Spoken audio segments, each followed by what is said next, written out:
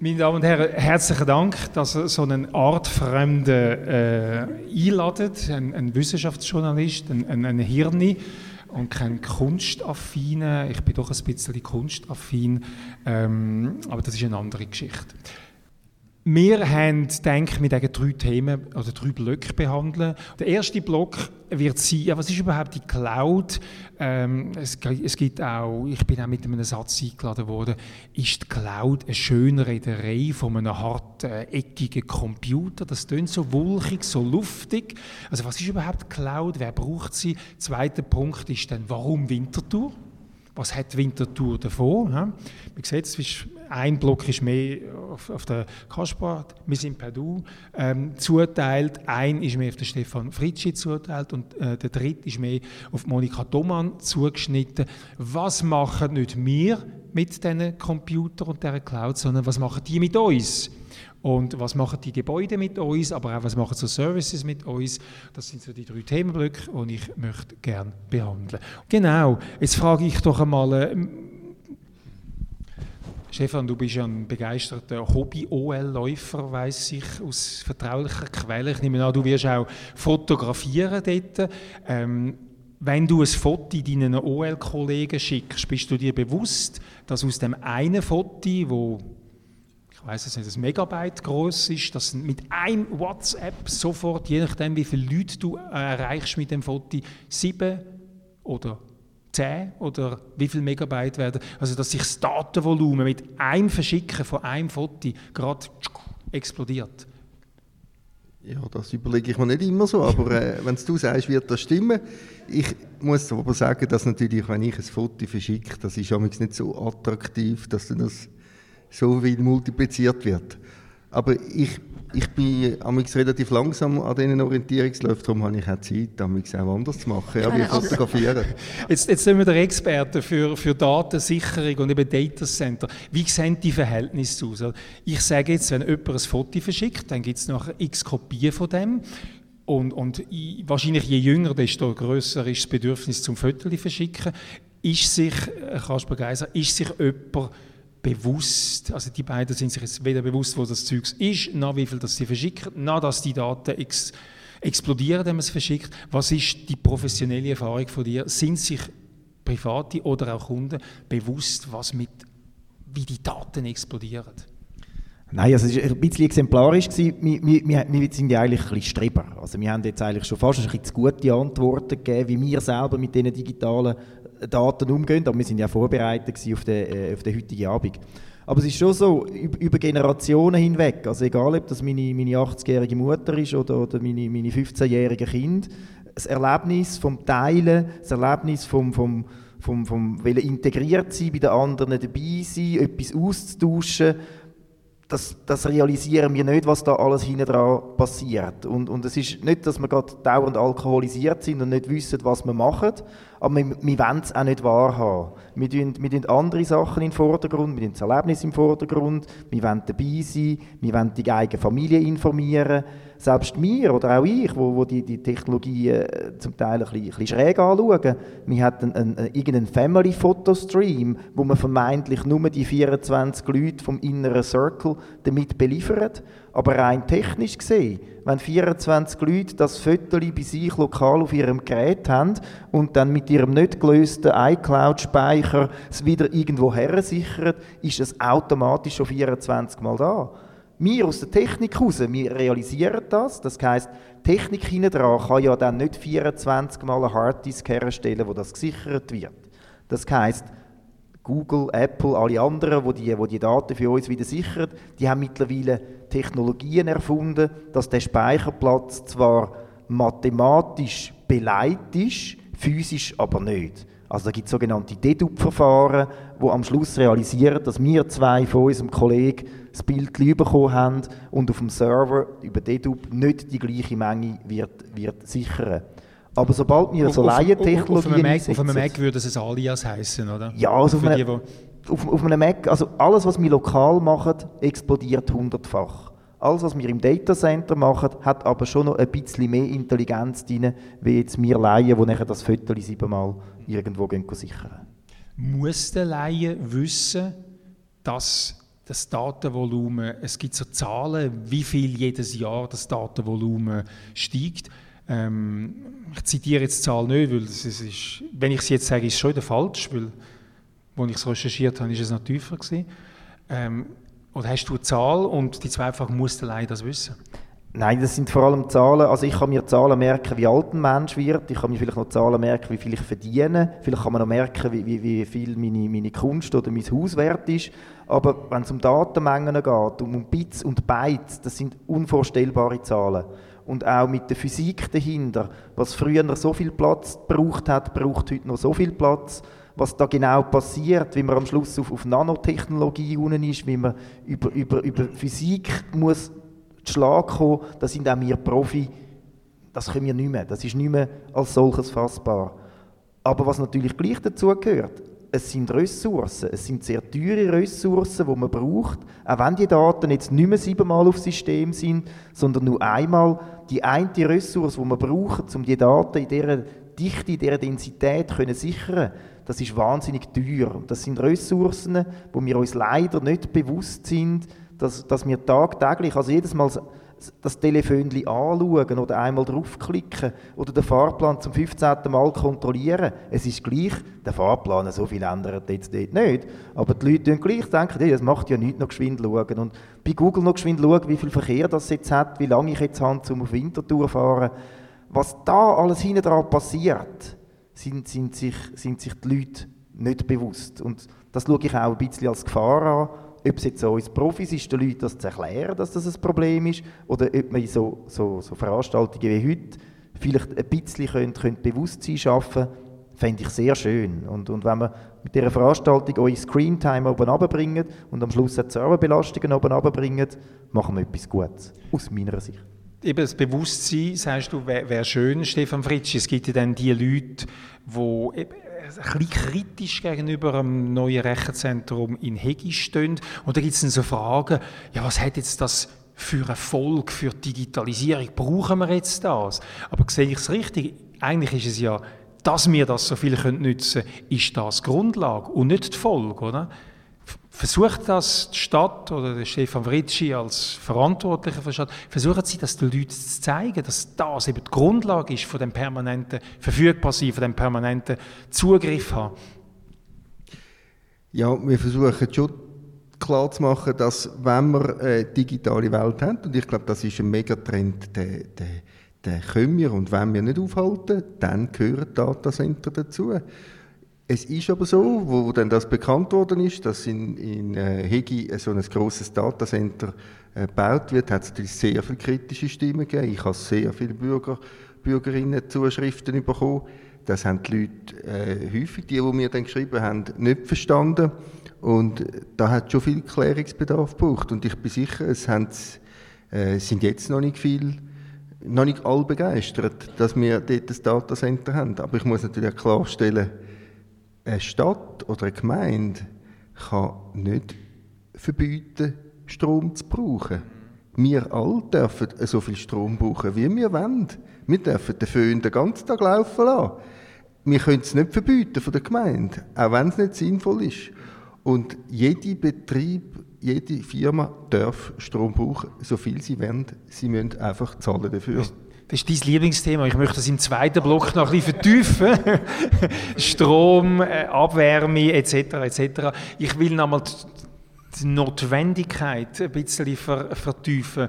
Monika, du hast ja in einer Besprechung von deinem Buch eben Datacenters, Edges of a Wired Nation, habe ich gelesen, dass die Neugierde bei dir angefangen hat, wo du gesehen hast, wie viele farbige Kabel aus dem Router oder aus dem Modem rauskommen und du hast gefunden, da muss ich am anderen Ende etwas sein und dann habe ich angefangen zu forschen. Du bist ganz viele Datacenter anschauen, in alten Lagerhäusern, in Stöllen, in neu gebauten Häusern und hast du jetzt als nicht digital Native hast du ein anderes Verständnis, warum, also was am anderen Ende ist von diesen Kabel und warum es braucht?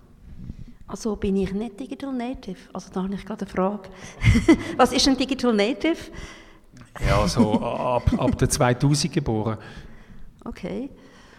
Oder sagen wir ab 94 geboren. In 94 ist das WWW erfunden worden. Aber da haben sie die mit dem WWW aufgewachsen sind. 94. Ja, genau. Ja, vielleicht, ich muss sagen, dass ich mich jetzt für Datacenter anfange zu interessieren, ist, dass ich mich generell für Infrastruktur interessiere. Also mich interessieren auch Telegrafenkabel, mich interessieren auch Eisenbahnlinien, mich interessieren auch Lagerhäuser. Das sind so Themen, die mich interessieren. Und da liegt es extrem nahe, dass ich mich angefangen habe für Datacenter zu interessieren. Sozusagen, wo werden sie gebaut, wer betreibt sie, gibt es Auseinandersetzungen oder nicht und wie sehen sie aus? Also wie präsentieren sie sich in der Landschaft? Und was mir sehr schnell aufgefallen ist, als ich mich damit beschäftigt habe, und ich sehr viel besuche, ist schon ein bisschen die Geheimniskrämerei, die um die Datacenter gemacht wird. Dass man, also im Winterthur hat man dann können lesen, ja, ein Hyperscaler, einer von den Hyperscaler, wenn man sich ein bisschen auskennt, weiss man, dass... Musst du sagen, was ein Hyperscaler ist? Ja, ja, das sind ganz grosse sozusagen Datacenter, die mit Skaleneffekt arbeiten, wo ganz viele sozusagen Rechner zusammenlaufen und vernetzt sind von grossen Anbietern. Und Stichwort Digital Valley, also Microsoft, Google, Amazon, das sind so die 3 grossen. Es gibt aber auch Schweizer, der Kollege kann mich korrigieren, es gibt auch Schweizer Hyperscale-Anbieter, zum Beispiel green.ch in Lupfig ist eigentlich auch ein also würde auch darunter laufen. Der Franz Grüter sagt das auf jeden Fall. Aber mir ist aufgefallen, es gibt sehr viel Geheimniskrämerei. Man hat zum Beispiel es dann können lesen, wer es ist. Ich habe es dann also im Blick gelesen und dass es eben Amazon soll sein, anscheinend in Winterthur. Aber es wird sehr viel Geheimniskrämerei gemacht. Das finde ich interessant. Und die Frage ist, warum das genau ist. Hat das jetzt einfach mit Sicherheitsbedürfnissen zu tun von diesen Anbietern oder gibt es vielleicht auch noch andere Gründe? Ich persönlich würde sagen, als Gesellschaft, auch als Politik, muss man sich damit beschäftigen und man kann das auch nicht wirklich akzeptieren, dass so viel Geheimniskrämerei gibt. Jetzt fragen wir den Anbieter von Managed Services. Was passiert in einem Rechenzentrum und warum macht man auch ein Geheimnis daraus? Man macht tatsächlich ein bisschen ein Geheimnis daraus, aber es ist vielleicht ein falscher Vergleich, aber in der Schweiz hat man einmal ein Bankgeheimnis gehabt, oder man hat ein Patientengeheimnis oder ein Arztgeheimnis. Man verlangt auch von Familien untereinander, dass sie gewisse Sachen für sich behalten. Und es darf auch eine Industrie sein, die etwas erfindet, eine mechanische Bauteile, die haben genau gleich Geheimniskrämerei, nur weil das Resultat, das sie machen, draussen ist und man anschauen kann, meinen wir, es sei keine Geheimniskrämerei. Die Frage ist natürlich, ob alle Geheimnisse gleich berechtigt sind. Also zum Beispiel beim Bankgeheimnis gehen ja Meinungen auseinander, also, und der Vergleich vielleicht mit den persönlichen Geheimnissen von der Privatsphäre hinkt ein bisschen. Also würde mich interessieren, was legitimiert genau bei den Datacenter? Der Schutz vom Geheimnis, ist das Geschäftsinteresse, was ist es? Ja, aber letztendlich tun natürlich auch die Datacenter oder letztendlich auch unsere Kunden haben zum Teil natürlich genau wiederum so schützenswerte Daten. Also wenn wir jetzt wieder über Hoheitsgebiete reden oder über unsere persönlichen Daten, wir haben jetzt vorher über die Fotos geredet. Das ist unverfänglich. Das sind Public-Dienste, die wir nutzen. Aber wir gehen auch zum Arzt oder wir haben vielleicht mal einen Parkbus oder wir machen eine Steuererklärung. Und das sind doch Daten, wo wir davon ausgehen, dass die auf der anderen Seite der farbigen Kabel an einem Ort sind, wo es eben nicht leichtfertig wieder irgendwo her repliziert werden. Wenn man eine Steuererklärung früher am Kommissär geschickt hat, dann hat er sie auf dem Tisch gehabt und der Kommissär 1 hat A bis F gehabt und der 2 hat G bis irgendetwas gehabt. Mit der digitalen Masse sind die Daten alle an einem Ort und das macht es auch zu einer gewissen Gefahr. Das heisst, wie bringt man es jetzt an, dass wenn die Daten verdichtet sind, der Geiser oder unsere Mitarbeiter nicht all die Daten anschauen können und der Steuerkommissär, der eigentlich nur A bis F anschauen darf und wirklich mit diesen Daten muss arbeiten, eigentlich der ist, der die muss und darf anschauen. Das heisst, der Aufwand, den Firmen wie wir betreiben müssen, dass wir legitimiert sind, aus Staatssicht, die Daten zu hosten oder zu beherbergen und alle technischen Massnahmen ergreifen, dass unsere Mitarbeiter nicht erpressbar sind und, bedeutet eine gewisse Geheimniskrämerei. Weil man bietet eigentlich nur schon, wenn man sagt, dass unsere Steuerdaten auf unseren Server an der Sägereistrasse 33 im 2. UG sind, schon eine erste Angriffsfläche. Und darum das leuchtet mir total ein, das ist der Schutz von Privacy, von Privatsphäre. Das leuchtet mir jetzt völlig ein, wenn es jetzt um Standort geht und die Frage ist, wer steckt dahinter. Also einfach die Frage, was würden Sie jetzt da sagen, ist das legitim oder nicht legitim? Auch dort ist es natürlich nicht ganz so einfach. Ich bin auch der Meinung, dass wenn man sich interessiert, wo seine Daten sind, man sich die Mühe soll nehmen, wer eigentlich dort dahinter ist. Und wenn man dann ich muss natürlich nicht über mich reden, wenn man dann auf Firmen stößt, wie wir sind, wo man weiss, wer dahinter ist, wo man die Daten im Handelsregister findet und, dann ist das kein Problem.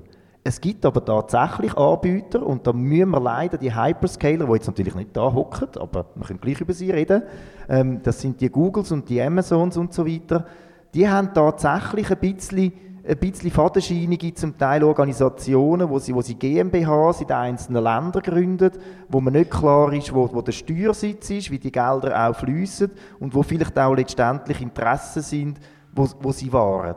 Es gibt ganz viele Initiativen, die das probieren aufzudecken. Es gibt auch, Google weiss man, dass die Daten, die wir bei ihnen produzieren, für etwas anderes auch noch nutzen. Ob sie es gerade schon verkaufen und einen Wahlkampf damit beeinflussen, ist wieder weit hergeholt, aber das ist ganz sicher so, das wissen wir alle, wenn wir eine Feriendestination suchen, haben wir nachher auf jeder Seite, wo wir sind, Werbung von dort. Also das realisieren wir. Aber Anbieter wie wir sind oder Anbieter wie das vielleicht auch ein Swisscom oder einfach dort, wo wir auch persönliche Daten haben, wo es Hoheitsrecht gibt, wo es Länderrecht gibt, dort liegt das nicht drin, dass die Daten weiterverkauft werden. Und wir müssen eben auch wissen, mit welchen dass wir letztendlich geschäften. Aber wer geht lesen, wenn er ein Gomo-Abo löst, welcher Grossfirma Gomo angehört, wer letztendlich die Marketingdaten weiter bearbeitet, wer liest all die AGBs durch, da sind wir gottlos überfordert. Und darum glaube ich, müssen wir uns sehr wohl bewusst sein, wer hinter diesen Sachen ist, und darum ist die Geheimniskrämerei für gewisse Sachen schon negativ. Anstatt dass wir jetzt weil Datenschutz ist sein, wir reden ja eigentlich über das Rechenzentrum. Oder? Und die Sicherheit vom Rechenzentrum auch, die sind, wenn ich richtig orientiert bin, dreifach abgeleitet, so grosse Rechenzentren. Dass, wenn eins ausfällt, wobei die Anforderungen, dass sie nicht ausfallen, sind ja enorm. Da gibt es also verschiedene Sicherheitsstufen. Da in Winterthur ist so Tier 3 ausgelegt, das heisst 99,872%. Die letzte Kommastelle weiss ich, dürfen die nicht ausfallen. Und dann gibt es noch zwei andere, die mit der genau gleichen Sicherheit betrieben werden müssen. Ist das ein gefährliches oder ein gefährdetes Objekt?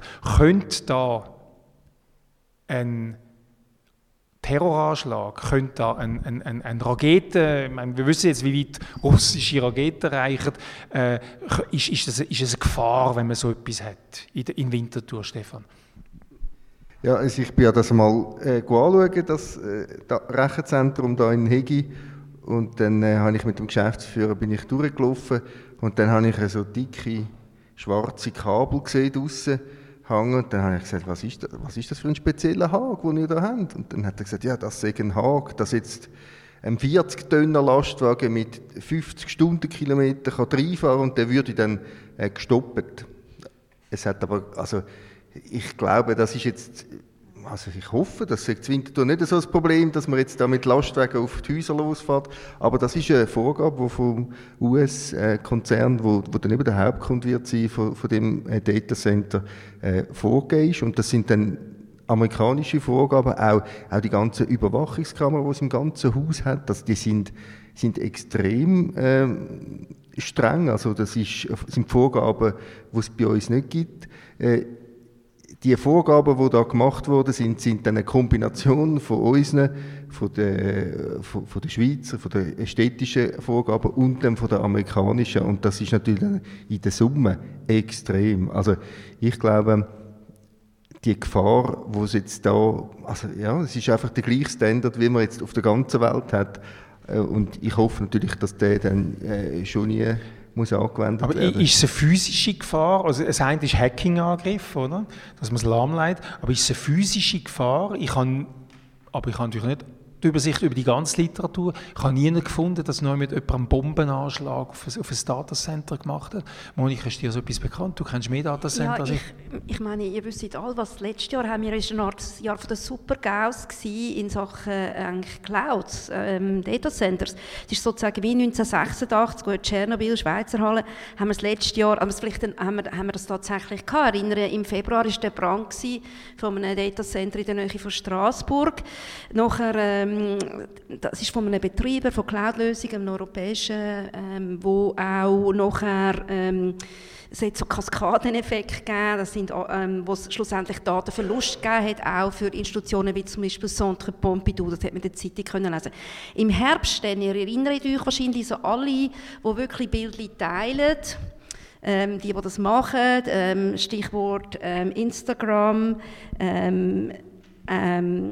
Facebook und WhatsApp, also da haben wir auch es ist auch down gewesen. Es hat ein Zeitchen gedauert, bis die ein Reset gemacht haben. Man konnte lesen, die haben das manuelles Reset müssen machen, bis das wieder gelaufen ist. Also das ist nicht einfach Bombe, sondern es ist relativ real und letztes Jahr hat es einige Inzidenzen gegeben, die natürlich genau dazu führen, dass man sieht, es sind eben nicht Bomben, die dazu führen, es kann Feuer sein, es kann auch eine neue Aufstellung vom System sein, das kann der Techniker besser erklären, wo wahrscheinlich, also ich habe jetzt nicht die neuesten Theorien gelesen, was im Facebook passiert ist, wo schlussendlich zu dem Breakdown geführt hat, mit den Kaskadeneffekten, der dazu geführt hat.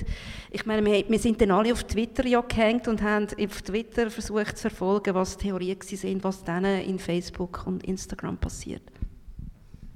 Also wenn man natürlich das verfolgt hat, jetzt in der Ukraine, muss man natürlich schon zugeben, also da haben natürlich die Russen natürlich bewusst auf die Infrastrukturbauten zielen. Und das sind dann nicht unbedingt Datacenter, sondern das sind Stromversorger, die Wasserversorger und können damit natürlich eine Kaskade loslösen, die dann nach einiger Zeit dann ganz viel anderes auch brach liegt und runterfällt. Das ist ein grandioses Thema. Ich habe den Talk gestern gemacht mit der Miriam Dancavelti, Professorin an der ETH für Cybersecurity. Das Interview mit der Morgen in der Winterthur Zeitung lesen. Sie sagt, das ist alles Hollywood. der längste Stromausfall, den sie in der Ukraine angebracht haben, waren 4 Stunden und die Ukrainerinnen und Ukrainer haben es gar nicht gemerkt, weil dort geht allbald das Stromnetz zusammen. Also die physischen Effekte sind relativ gering. Kann man überhaupt Digitalisierung verweigern? Ich will kein iPhone, ich will keine Cloud. Kann ein Mensch heute noch leben, ausser er macht Geisskäse auf einer Alp? Nein, der braucht es sogar für seine Lagerhaltung. Also, kann man heute ohne Digitalisierung leben? Also ich glaube es nicht. Also wie gesagt, eine Fahrplanauskunft, eine Steuererklärung zum Arzt gehen wir. Man muss wirklich Einsiedler sein und sich von der Welt fast abschotten. Aber die Tech-Konzerne, wir haben es vorher auch schon gehört, es hat natürlich schon einen Vorteil, dass es eben nicht nur ein Tech-Konzern ist. Also man kann sich schon noch ein bisschen schützen, indem man entweder für den einen oder für den anderen ist oder die auch voneinander ausschliesst. Weil wenn Google seine Daten fälschlicherweise Apple gibt, ist das nicht im Interesse von Google. Das heisst, man hat heute schon noch Möglichkeiten, bin ich jetzt mehr der Android Google Anwender oder bin ich jetzt mehr der Apple DuckDuckGo oder sonst irgendetwas Anwender. Also man kann sich schon ein bisschen disziplinieren, wie man das auch kann beim Mineralwasser, bei der Schoki, beim Käse. Wir als Konsumenten haben schon noch eine Chance, ein bisschen etwas auszulesen. Aber wir werden auch verführt, natürlich. Mhm. Genau gleich, wie wir das beim Mineral und beim Bier auch werden. Und darum geben wir auch wieder Daten feil. Und da sind wir, ja, einfach. Ja, es hat ja Gründe, warum die 3 genannten, Google, Microsoft, Amazon so gross sind. Und das die Ökonomen sagen dem Netzwerkeffekt. Es ist attraktiv für alle, dort hinzugehen. Das ist das, was du auch gesagt hast. Es kostet jeden einzelnen Konsument extrem viel, nicht dorthin zu gehen, weil es ist aufwendiger, also kostet im Sinne von Zeit oder weniger Behaglichkeit und so weiter.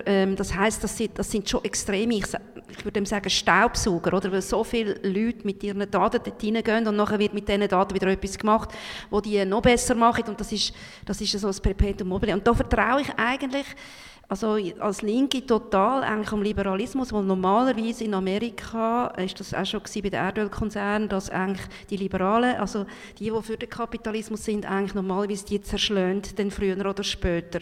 Und das ist das, was ja auch diskutiert wird, in den USA, aber auch in Europa, dass man die ganz grossen, auch sozusagen die, also wo extrem Monopoly-Situationen gibt, dass man die auch aufteilt.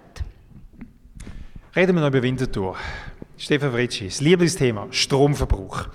Du hast gesagt, du hast besorgte Briefe bekommen. Eine Besorgnis war Stromverbrauch gewesen. Wir wissen, es gibt am Schluss den Endausbau von dem neuen Datacenter in Hegi. Im Moment steht ein Haus, das 50 Gigawattstunden braucht pro Jahr. Im Endausbau werden es etwa 4-mal das sein, dann sind es 200 Gigawattstunden und die Stadt Winterthur hat jetzt 550. Gell?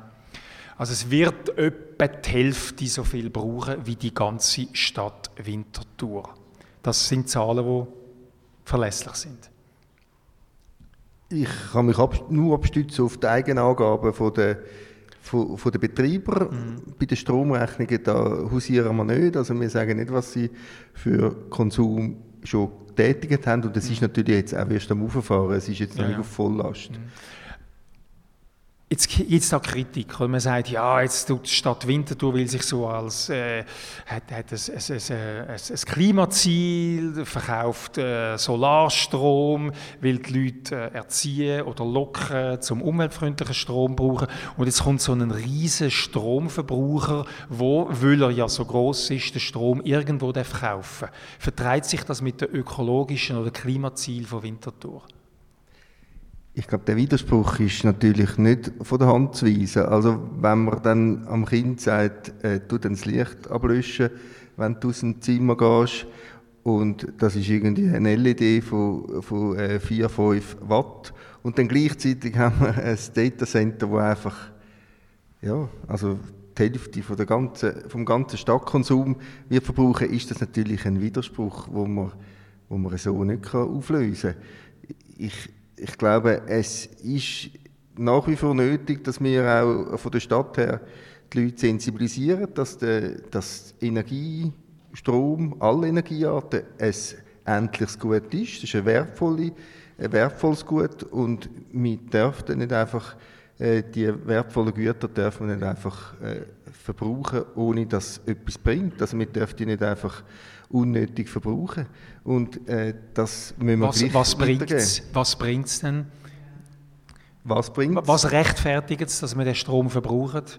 Du hast gesagt, wir müssen ja etwas davon haben. Was bringt es? Ja, ich glaube, das ist das, was wir im ersten Teil miteinander diskutiert haben. Also ich glaube, es kann niemand behaupten, dass die digitale Welt noch nicht angekommen ist auf unserer Ebene und in unserem Breitengrad.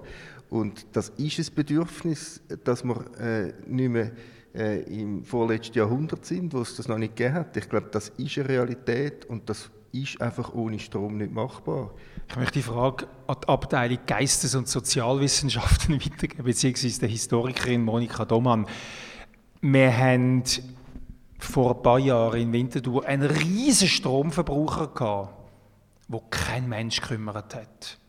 Pangas ist weitaus der grösste Stromverbraucher gewesen, und die haben einfach Gasflaschen produziert. Kein Mensch hat gefragt, ist das ein bisschen typisch, dass man jetzt bei diesen neuen Services eben sagt, was ist da drin, was machen die, wie viel Strom verbrauchen die, aber wenn es bei Pangas einfach Gasflaschen rauslaufen und der grösste Stromverbrauch war, hat das niemand gestört. Ja, also es ist natürlich noch etwas passiert inzwischen.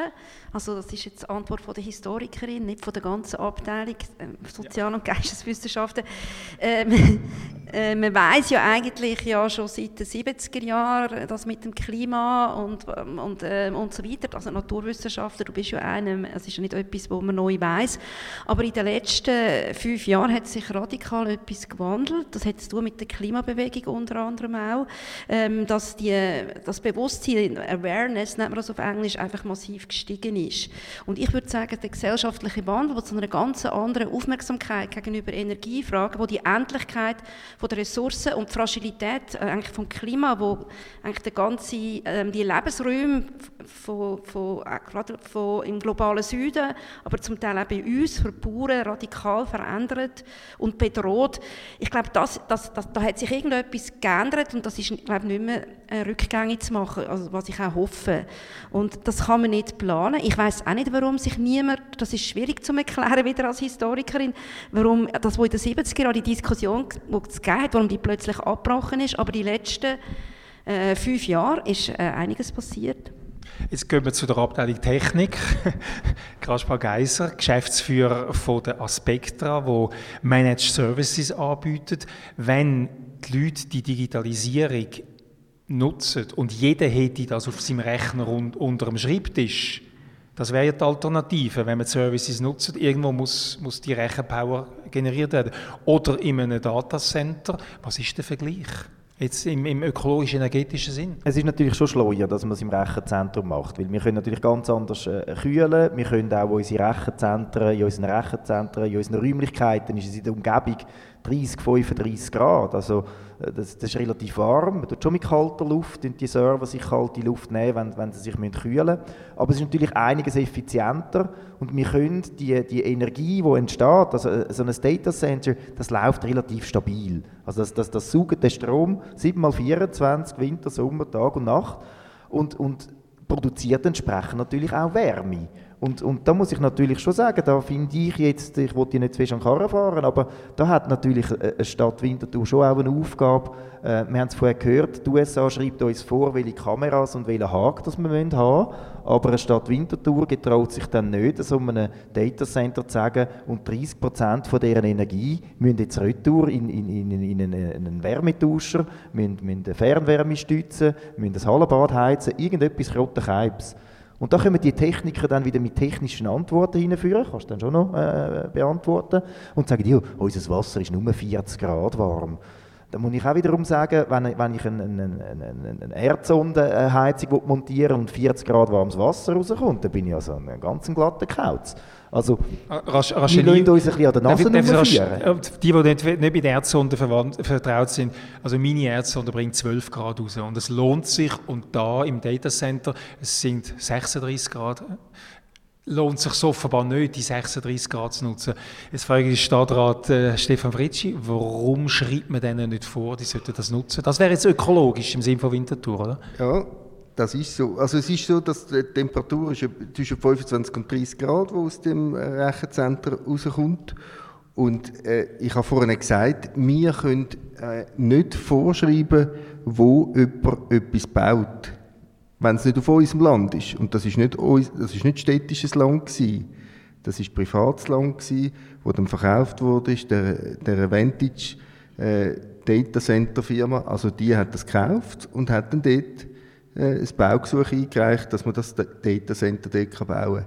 Beim Baugesuch kann man nicht vorschreiben, wir haben das abgeklärt, ob denn die Wärme brauchbar ist für uns. Und das Blöde ist, der Standort von dem Datacenter ist am total ungünstigsten Ort für die Stadt. Das ist ein paar hundert Meter neben der Kirchverwertungsanlage, wo wir Fernwärmenetz betreiben. Und das Fernwärmenetz in der Stadt Winterthur ist ausgelegt auf 70 Grad im Sommer und auf 120, 110 Grad im Winter.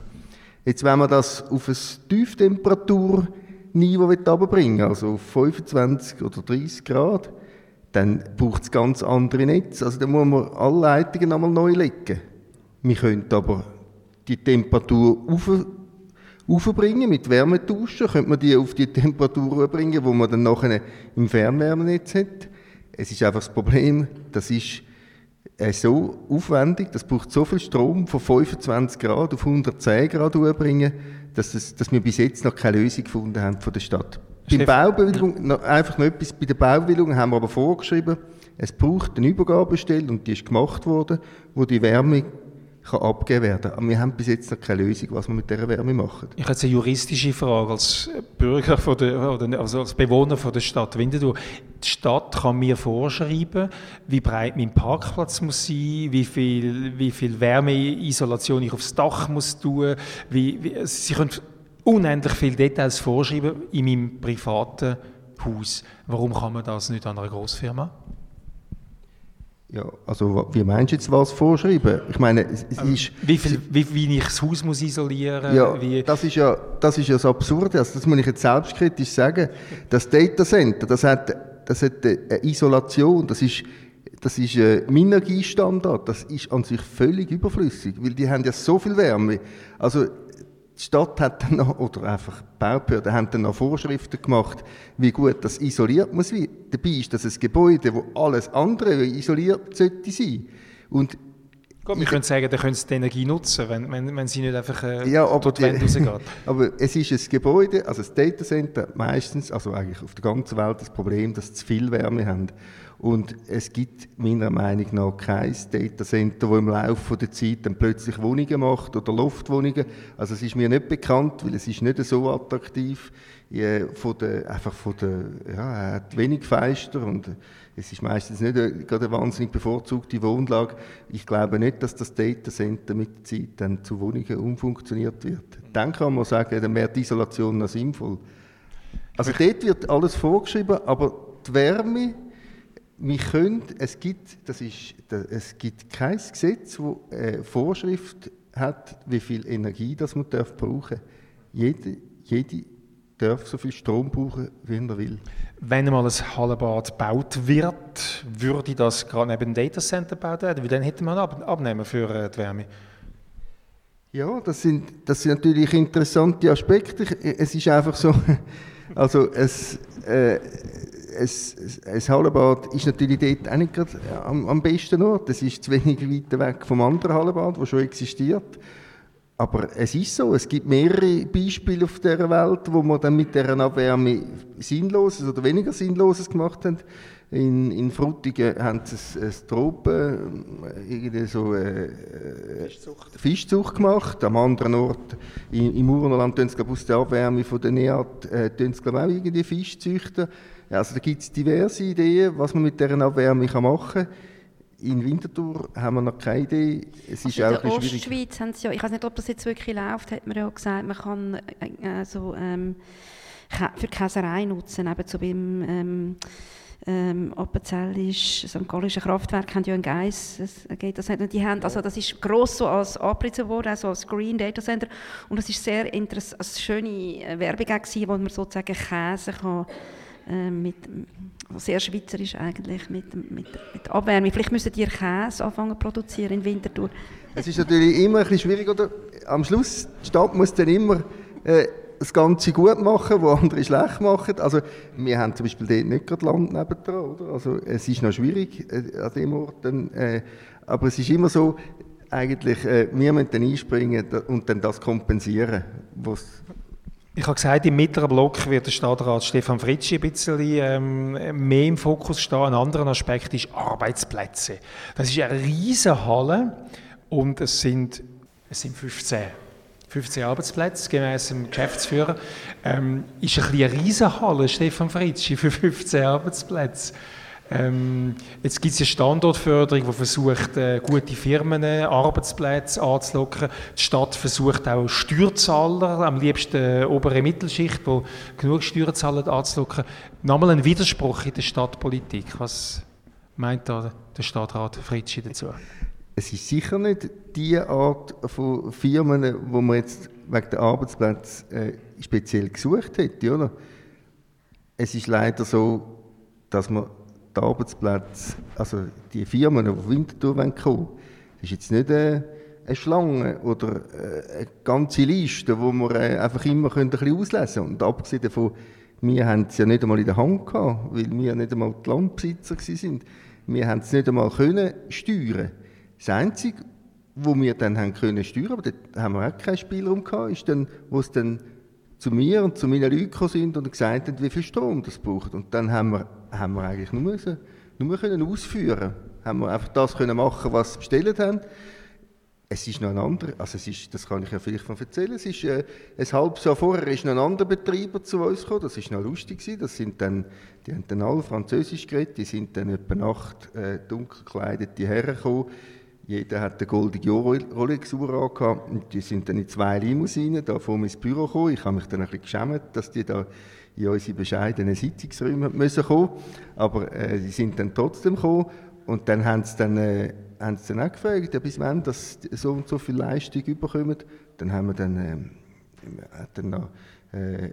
dann so ausgerechnet und gesagt, ja, bis dann und dann. Und dann hat er gesagt, das ist zu langsam. Und dann haben wir gesagt, ja, aber wenn sie schneller wollen, kostet so und so viele Millionen mehr. Und dann haben dann die netten Herren gesagt, das ist gleich, das zahlen wir alles. Also das Geld ist dort eigentlich nicht wichtig gewesen, sondern einfach, dass die Leistung vom örtlichen Energieversorger möglichst schnell kommt.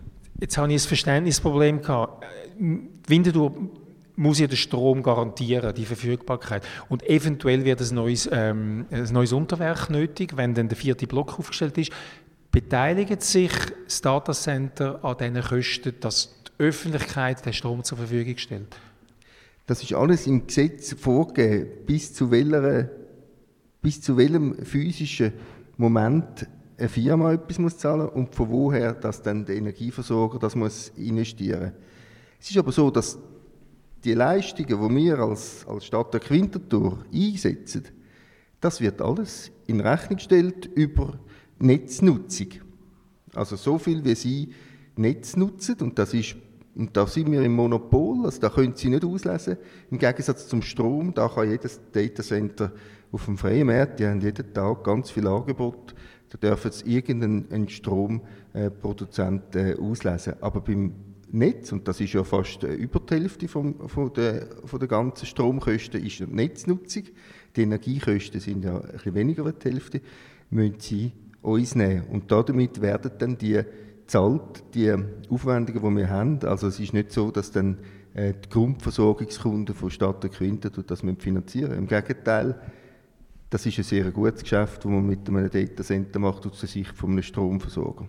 Jetzt gehen wir zum letzten Block. Monika Dommann, Historikerin, du hast ein Buch geschrieben über Datacenters und hast dir Gedanken gemacht, was ist die Funktion, die gesellschaftliche Funktion von so Datacenters. Kannst du uns einen kurzen Brief Summary von deinen Erkenntnissen? Also erstmal ist es natürlich nicht das Buch, das ich selber gemacht habe. Ja, genau. Du hast es mit zwei Co-Autoren geschrieben. Ja, genau. Noch mit ganz, das ist ganz wichtig. Wir arbeiten da zusammen. Wir können das auch gerne. Wir sagen noch, was schwer es war. Es war jemand von der Kunsthochschule. Ja, es ist der Hannes Rickli und der Wissenschaftshistoriker Max Stadler und noch viele Autoren und Fotografen und Fotografinnen. Das ist ein Projekt, das am Collegium Helveticum entstanden ist. Also ganz wichtig, das ist ein kollektiv-kollaboratives Projekt. Ja. Trotzdem, eine Kurzzusammenfassung. Ja, genau. Uns hat natürlich interessiert, wie sind die Datacenters eigentlich in die Landschaft gestellt worden, wo sind sie hingestellt worden und hat das irgendwie eine Struktur, ein Muster und was macht das nachher mit der Landschaft? Und interessant ist, dass es eigentlich nie ein Zufall ist, wo die hinkommen. Also wir haben es jetzt hier gehört, da hat es freies Land. Oftmals sind es tatsächlich an Orten, wo es schon Strominfrastruktur gibt, wo man andocken kann. Das war im Beispiel in der Ostschweiz so gewesen. Da hat es ein Umstellwerk gehabt, wo man mehr oder weniger nebenzu können, das Datacenter herbauen. Also man sieht ist, dass es eben nicht nur ein Gegensatz ist, was im 19. Jahrhundert in Winterthur passiert ist, die Industrialisierung mit Sulzer und was heute passiert, sondern dass die ganz neuen, sozusagen die postindustriellen Technologien auch aufsetzen auf alte. Also in alten Gasleitungsschächten hat es auch Glasfaser heute, die nutzen wir wieder. Also es gibt sehr viele so interessante Longue Durée zum Beispiel. Wir haben auch darüber geredet, über Redundanzen, also dass man muss überbrücken, die Hundertstel von Sekunden, bis das Notstromaggregat zu laufen kommt. Und das sind alte Dieselmotoren. Wenn man die anschaut, die sehen genauso aus wie Schiffsmotoren im 19. Jahrhundert ausgesehen. Also, es gibt sehr viel alte Technologie auch, die eigentlich im modernen Datacenter steckt. Das ist so etwas, was uns interessiert hat. Wir haben das einmal versucht zu dokumentieren.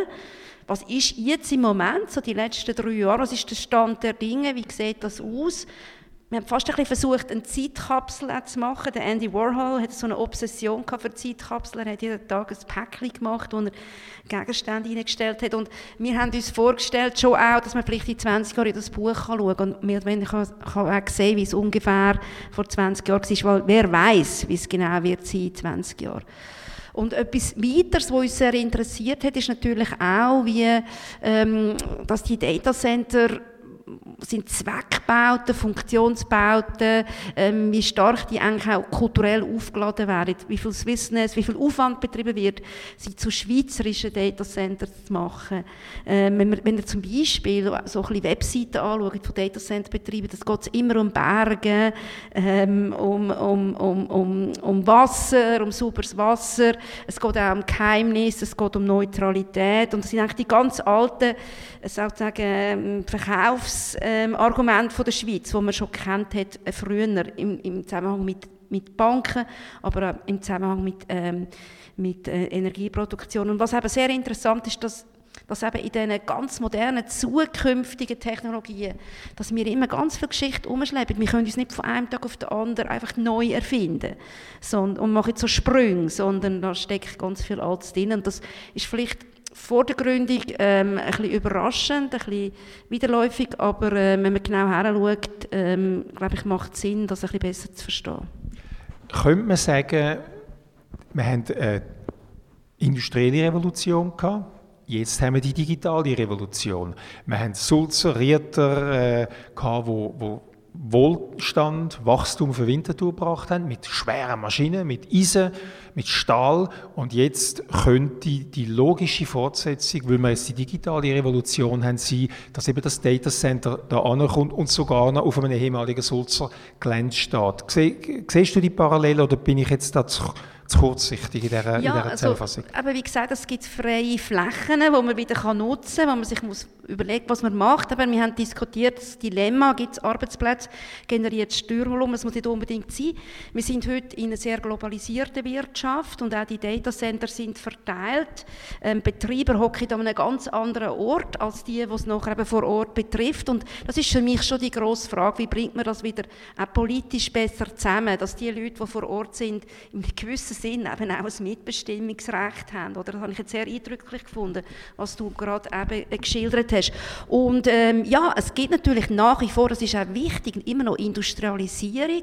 Es gibt Fabriken, aber nicht da. Oder man muss sehen, zum Beispiel in China gibt es so grosse Fabriken, hat es in Europa gar nie gegeben im 19. Jahrhundert. Und das sind genau die Fabriken, wo unter anderem unsere Gadgets produziert werden. Im Auftrag zum Beispiel von amerikanischen auch Herstellern. Und das ist ganz wichtig, dass man das sieht. Die Industrialisierung ist nicht vorbei, aber sie findet einfach anderswo statt. Darf ich nochmal auf eine Parallele hinweisen, beziehungsweise die als Hypothese der Historikerin zur Beurteilung vorlegen, nicht vorwerfen. Wir haben die industrielle Revolution gehabt, wir haben jetzt die digitale Revolution. Die industrielle Revolution hat Wohlstand gebracht. Wir hoffen, dass die digitale Revolution auch einen Ertrag bringen kann. Aber wir haben schon bei der industriellen Revolution Skepsis von der Bevölkerung gehabt. Webmaschinen sind gestürmt worden. Oder? Wir haben gesagt, das tut der Weber den Arbeitsplatz wegnehmen. Und darum ist es eigentlich völlig logisch, dass an einem Datacenter auch eine gewisse Skepsis entgegenweht. Ist das eine vertretbare Hypothese? Ja, aber ich glaube nicht aus dem gleichen Grund. Also ich habe jetzt nicht den Eindruck gehabt, dass es um Arbeitsplätze geht. Damals haben ja die Weber... Aber es ist logisch gewesen, warum es ist nicht Skepsis. einfach irrational gewesen, dass die Weber das angezündet haben, sondern ihr Produktionsmittel ist von einem Tag auf den anderen entwertet worden. Und es hat ja Zentralisierung stattgefunden. Die Fabriken sind ja nichts anderes als eine Zentralisierung plötzlich von Arbeitsmöglichkeiten und alle sozusagen Arbeiter, die damals ja noch Bauern waren, sind in die Fabriken geströmt und haben eigentlich das, was sie bislang hatten, ihre Fähigkeit, vielleicht eben auch ihren eigenen Gewerbstuhl, ihr Wissen verloren von einem Tag auf den anderen. Es ist nicht einfach irrational, dass man das gemacht hat. Ich glaube heute, also Kritik und Ängste gehen in ganz viele. Was ich vor allem wahrnehme, ist im Zusammenhang mit Strahlung. Das scheint mir eine interessante Diskussion sein mit 5G zum Beispiel, also mit den Antennen, die sie auch braucht, damit wir die Gadgets immer brauchen können. Da gibt es sehr viele Bedenken, das kennt man auch aus früherer Zeit. Ich habe mal über Röntgenstrahlen gearbeitet, da hat man zu Recht auch Angst gehabt. Und das ist etwas, wo heute so ein Teil vom sozusagen auch Kritik oder Digitalisierung mit diesen Strahlen zu tun. Also das ist etwas, was ich sehr stark festmache. Ein anderer Teil ist eben die Frage von der politischen Mitbestimmung von digitalen Infrastrukturen, die halte ich für zentral und ich finde es wichtig, dass es wirklich zivilgesellschaftliche Institutionen gibt. Da gibt es viel mehr als früher, die sich genau um die Fragen kümmern. Es gibt mittlerweile auch langsam in der Politik Politikerinnen und Politiker aus vielen verschiedenen Parteien, die sich diesen Fragen annehmen, die das Know-how auch haben und versuchen jetzt so etwas wie eine Technologiepolitik zu machen, wo auch die Interessen vielleicht von einem Standort berücksichtigt. Das ist aber eine Entwicklung von den letzten Jahren und das ist eigentlich wirklich noch im Entstehen. Und ich finde, es braucht auch so etwas wie Polizei, Wachhunde, sozusagen Gruppierungen, die sehr kritisch sind und auch so Systeme testet. Ich verweise hier auf Chaos Computer Club und solche Gruppierungen, die tatsächlich auch so ein System testen auf ihre Fragilität. Und das scheint mir absolut zentral. Also ich glaube, es ist fertig damit, dass wir einfach können, da uns aus dem Sofa ausruhen und unsere Gadgets benutzen, sondern ich glaube, das kann man auch nicht an Politiker einfach delegieren, die Entscheidungen, sondern das muss viel stärker zu einer Frage von der Politik werden. Gibt es eine Replik zu dem? Also ich kann noch ergänzen, oder? Ich meine, die Zivilgesellschaft, die ja vor 10, 20 Jahren extrem kritisch war zu Daten, die im Ausland gelagert worden sind, ist eigentlich jetzt eine Antwort gegeben worden mit diesen lokalen Datacenter, diesen Hyperscales, die gemacht werden, weil die grossen amerikanischen Firmen stellen fest, dass sie natürlich viel besser zu Kunden kommen, wenn sie in all diesen grossen, wichtigen europäischen Ländern das Dreiernetz von Rechenzentren aufstellen, weil dann können sie damit sich brüsten. Das ist ein lokales Datacenter, die Daten sind dann nicht in Amerika gelagert.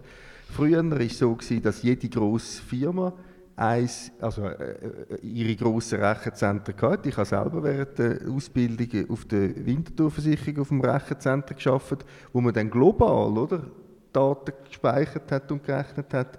Und das ist jetzt heute viel mehr der Trend, dass die Firmen das nicht mehr selber machen, sondern dass sie sich eben einmieten in einem von diesen 3 grossen Hyperscale-Anbietern, aber dann mit lokalen Rechenzentren, weil es da mehr Vertrauen gegenüber der Zivilgesellschaft und der Kundschaft verbreiten können. Kaspar Geiser, Geschäftsführer von Aspectra, wo Managed Services in Datacenter vermittelt. Ihr habt ja sehr hochkarätige Kunden. Und das, was Stefan Fritschi sagt, man hat es lieber in der Schweiz. Ihr habt Kunden, Fedpol, VBS, die Daten in der Schweiz lagern. Also gibt es wie gar keine Alternative zu Datacenter in der Schweiz zu bauen. Sehe ich das richtig? Genau, das sind natürlich 2 Paar Schuhe. Das ist ein bisschen fadenscheinig. Die Hyperscaler kommen schon in die Schweiz, auch für die Schweiz. Aber die kommen vor allem in die Schweiz, wenn man einen Globus führen nimmt und das kleine Schweizer Kärtchen anschaut und sich dann überlegt, wieso muss da Amazon, Microsoft, Google und so weiter das alles machen. Die wollen genau von dem profitieren und aus ganz Europa, aus der ganzen Welt, aus dem Nahen Osten, aus dem Fernen Osten Daten daher tun und mit den plakativen Schweizer Bergli und dem Wasser letztendlich Business machen. Und das ist nicht das Bedürfnis von unserer Zivilgesellschaft, dass AWS und Co. ihre Rechenzentren in der Schweiz macht und wir nachher Daten von sagen jetzt gleich fremden Ländern bei uns werden haben. Das ist ein Rechtssystem, wo man sagt, das ist ein sehr gutes und das wird die schützen. Das ist ein Vorteil, den die sich aus dem Ganzen herausziehen. Und darum finde ich, dürfen wir auch kritisch sein oder dürfen wir auch die digitale Verantwortung müssen wir übernehmen und uns überlegen, wollen wir das? Also mit dem Bankgeheimnis haben wir es ja, darum habe ich es am Anfang auch gesagt, haben wir es nämlich irgendwann plötzlich nicht mehr wollen. Und jetzt bei der Digitalisierung sehen wir vielleicht wieder die Chance, reiten die Linie und vielleicht bereuen wir es, dass wir so viele Datacenter am Schluss haben. Und so viele Datacenter, wie die bauen, braucht die Schweiz nicht. Die sind ganz klar darauf ausgerichtet, auf einen europäischen, auf einen internationalen Markt, was die Hyperscaler betrifft. Es gibt aber auch ganz viele Anbieter, die eben die Swissness wirklich leben. Und da muss man auch aufpassen. Auch Firmen wie wir dürfen den Spagat nicht machen. Wir dürfen nicht auf der einen Seite das Hyperscaler, skalierende, nur Rechenleistung verkaufen und auf der anderen Seite einem VBS ein Vertrauenspartner sein. Und das müssen auch wir Unternehmer uns überlegen, was wir letztendlich machen wollen. Und so viele Schweizer Firmen oder überhaupt europäische Firmen gibt es nicht, die in der IT weltweit erfolgreich sind. Es gibt vielleicht in Deutschland ein SAP und sonst kommt alles von Amerika. Auch das, was wir verschrauben, auch das, was unsere Kunden bei uns brauchen. Oder von wir China. Sind da ganz weit am Gänkel zuhinterst hinten. Also mit Innovation und weiss ich was, haben wir eigentlich in diesem Bereich nicht viel am Hut. Was wäre die Alternative zur Nutzung von dem Land? Es ist einmal herumgegeistert ein Logistikzentrum, wo dann jeden Morgen Hunderte von Lastwagen rausfahren. Ja, ich habe vorhin, wo es darum gegangen ist, was ist denn noch weniger attraktiv für eine Stadt, da wird dann ziemlich schnell ein Logistikzentrum kommen, weil stark verkehrserzeugende Betriebe sind natürlich für eine dichte Stadt wie Winterthur das Unattraktivste. Also das erzeugt sehr viel Verkehr, obwohl wir es auch brauchen, oder? Es kann niemand behaupten, wir brauchen zum Beispiel Post nicht, Päckchen oder Material von A nach B transportiert werden. Das brauchen wir auch, aber es ist für eine Stadt wie Winterthur ist das sicher nicht das Attraktivste. Also das hat man stark verkehrserzeugende Betriebe, das hat man in diesem Gebiet ausgeschlossen. Das haben wir dort, wo man das ganze Gebiet entwickelt hat, hat man das geschaut, dass das nicht möglich ist. Das ist das Einzige, was wir haben können verhindern. Also ich wirf dir wieder auch eine Hypothese vor. Ist es attraktiver, von Amazon das Rechenzentrum da zu haben, als von Amazon das Auslieferzentrum, das dann eben die Lastwagen rausschickt? Also, ist das eine Überlegung, kann man das auf so sagen? Absolut. Man kann auch den Geschäftsbericht von Amazon anschauen und sieht, dass Amazon mit der Logistik nicht mehr viel Geld verdient. Das Geld verdienen sie mit AWS, das ist der Teil, wo sie eben Daten speichern.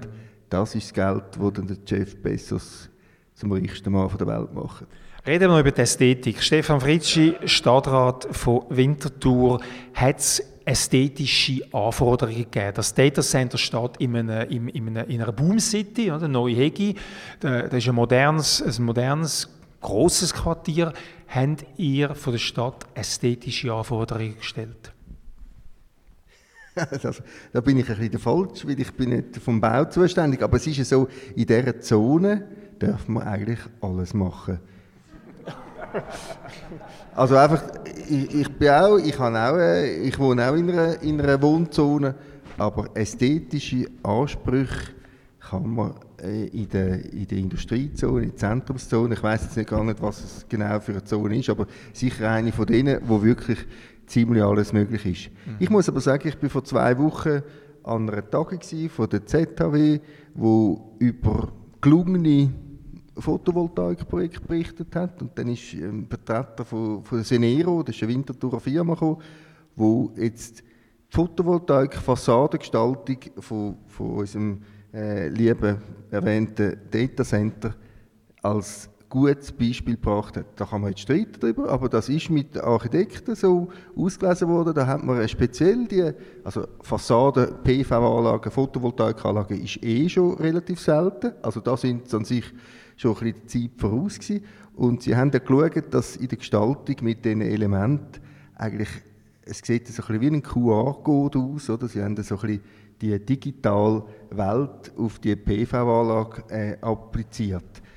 Das finde ich jetzt noch interessant, das ist fast eine Kunstinstallation, aber auf der anderen Seite finde ich es auch ein bisschen schade, dass man nicht gerade die ganze Fassade mit PV-Anlagen können machen, weil die Firma wird keine Kilowattstunde je rückspeisen ins Netz von Stadtwerken, weil sie verbrauchen alles selber, im Eigenverbrauch. Aber reden wir mit der Historikerin Monika Dommann. Wir haben ja die Bilder jetzt gesehen, eben der erste Block steht, das ist ein Zweckbau, aber drumherum mehr oder weniger ästhetisch angeordnete Photovoltaik-Fassade und hinter der Photovoltaik die in Notsituationen nötige Abluftchemie von diesen Dieselgeneratoren, die aber nur im äußersten Notfall laufen, nämlich wenn der Strom ausfällt, und der Stefan Fritschi wird dafür sorgen, dass der Strom nie ausfällt, also sind die Röhren fast überflüssig. Aber jetzt historisch oder ästhetisch einbettige Gesellschaft. Ja, genau. Monika Dommann, es gibt ja nicht erst jetzt seit den Nullerjahren Datacenter, so ein Rechenzentrum, früher haben es ja Rechenzentrum geheißen, RZ, gibt es ja eigentlich, sagen wir, grosso modo seit den 50er Jahren, damals, wo zunehmend Unternehmungen grosse Rechenaufgaben übernommen haben. Der ganze Postcheck ist zum Beispiel abgewickelt worden durch zentrale Rechner, die ganze Bankabrechnung, das Wetter und so weiter. Das heisst, wir haben schon eine lange Geschichte von Rechenzentrum. Es gibt auch schon Industrieruinen. Das dürfen wir auch nicht unterschätzen. Also Rechenzentren, die gar nicht mehr in Betrieb sind, die schon veraltet sind. Und zum Beispiel in Bern, das von der PDT in Ostermundigen, das RZ Ostermundigen, ist heute unter Denkmalschutz. Das ist auch noch interessant. Also das kann sich sehr auch schnell... Es ist natürlich auch ein berühmter Architekt, der es gebaut hat, aber das kann sich, die Wahrnehmung von denen kann sich auch verändern. Und es ist nicht so, dass ein Zweckbau a priori jetzt immer als etwas Hässliches angeschaut wird. Und insbesondere, das hat man auch mit der Industrie gesehen, denn wenn sie sozusagen verschwindet, dann in dem Moment fängt die Ästhetisierung an. Also sobald etwas verschwindet, findet man es oftmals schön. Das ist etwas, was historisch sehr interessant ist. Die ganze Industriearchäologie, dass man nachher in Loft gezogen ist und das schön findet, cool findet, das ist in dem Moment, wo es eigentlich ökonomisch wertlos wird. Und das wird interessant sein in Zukunft, was mit diesen Datacentern. Es wird nicht jedes unter Denkmalschutz gestellt werden. Was man schon beobachtet, es gibt einen zunehmenden, schon einen Hang zur Ästhetisierung, natürlich ein Bestreben, sich auch rauszuheben, vielleicht mit einem bestimmten Icon, sich für die Webseite auch, oder sind alles so Überlegungen, so eine Marke zu kreieren. Findest du, dass der Bau in Neuhegi überzeugt? Ich habe ihn aber leider nicht gesehen. Ich wollte eigentlich heute noch den besichtigen. Ich habe nur die Bilder gesehen. Ich werde den sehr gerne anschauen. Also ihr habt ihn wahrscheinlich alle schon gesehen beim Sonntagsspaziergang, nicht? Also ich gehe sicher mal schauen, was man von außen sehen kann. Ich habe auch sehr viele Datacenter von innen gesehen, was auch interessant ist. Man muss natürlich sehen, dass die auch farblich oder so sehr interessant sind. Es gibt eine ganze Welt mit einem eigenen Zeichensystem, mit einer Farbigkeit, wo jede Farbe bedeutet hat. Jedes Kabel hat eine andere Farbe und das sind wir bei der Ästhetik mit diesen schönen Kabel, die dann da rauslampen. Also das ist etwas, da entsteht eine Welt, wo jetzt zum Beispiel, wenn man es mit einem ästhetischen Blick anschaut, durchaus kann interessant sein. Ich frage jetzt die Synthese von Technik und Kunst. Das Kaspar Geiser, das bist du für mich. Du bist nicht nur Geschäftsführer von der Aspectra, sondern eben auch Präsident vom Galerieverein. Du hast also zwei verschiedene Seelen in deiner Brust. Wie spricht dich das an? Nein, es ist ja so, es sind eigentlich schreckliche Bauten. Und ich muss auch sagen, wir sind jetzt auch seit 25 Jahren im Geschäft und wo wir das erste Mal ein Taxi bestellt haben in unser Rechenzentrum, hat er mich wirklich gefragt, ist das ein Gefängnis? Und schon vor 20, 25 Jahren haben sie ausgesehen wie Gefängnis und sie sehen auch heute noch so aus. Also die Ästhetik fehlt und ich staune gleich auch wenn das stimmt mit diesen Zonen und man darf alles machen. 3 Strassen weiter kann ein Stadtrat stundenlang darüber debattieren, ob jetzt die Fassade muss klinken sein, wie die muss leuchten, wie die muss wirken, weil das ja ein Wohnquartier ist. Aber die Bauten, die Datacenter, sieht man ja mit dem Zug schon von weitem, man sieht es mit dem Auto, man sieht es, wenn man sich bewegt von A nach B. Also ich finde das ein bisschen fadenscheinig, wenn man sagt, man darf alles machen und gar keine Auflagen an die Ästhetik zu machen. Also ich bin wirklich auch der Falsche. Ich bin nicht im Bauausschuss, ich weiss nicht, was alles erlaubt ist und was nicht.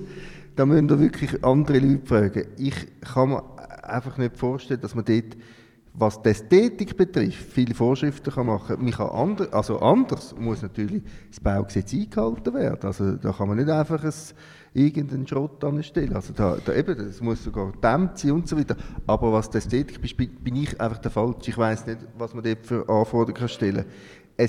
Auch die Stadt muss sich nach dem Gesetz richten. Also wir dürfen nicht mehr Vorschriften machen, als das Gesetz vorschreibt. Also wir können nicht einfach, nur weil es uns passt, Vorschriften noch selber dazu denken. Ich muss euch jetzt ein bisschen challengen, liebe Podiumsteilnehmende.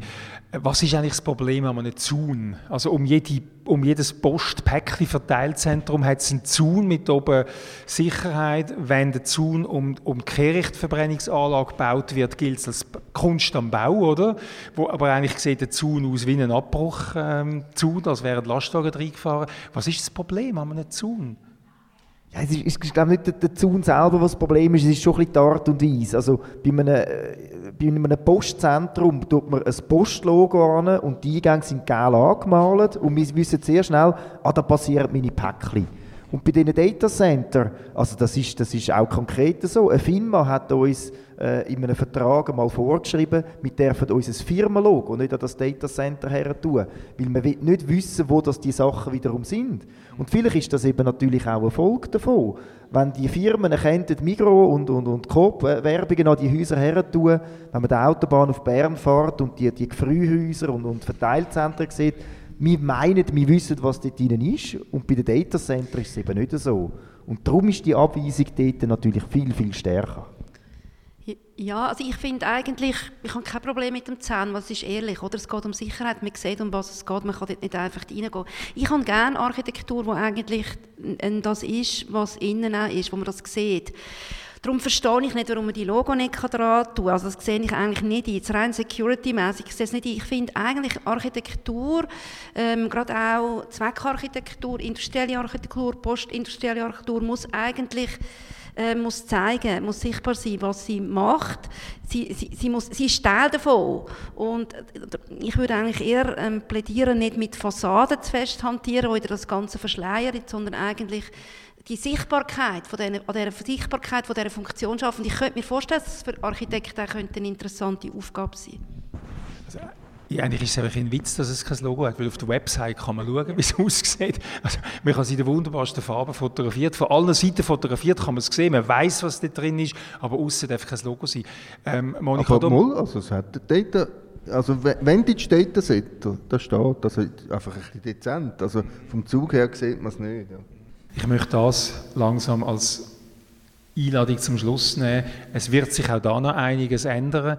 Meine Damen und Herren, wir haben geredet über, warum braucht es Datacenter, was machen die mit dem Energieverbrauch, mit dem Standort, sind sie eigentlich schön oder nicht schön? Und der Kaspar Geiser hat gesagt, das wird sich noch ändern, auch die Ästhetik. Und Monika Dommann hat im Laufe des Gesprächs etwas gesagt, dass wenn eine Nutzung rausgeht, dann fängt man es vielleicht plötzlich an lieben. Und der Stefan Fritschi hat gesagt, so schnell geht das Datacenter nicht raus, aber angenommen, es ginge raus, könnte etwas anderes kommen. Und ich erinnere an das Gefängnis in Luzern, das ist ein Gefängnis, ein Bunker. Und jetzt, wo es kein Gefängnis mehr ist, ist es ein cooles Hotel, wo alle internationalen Touristen hinwollen.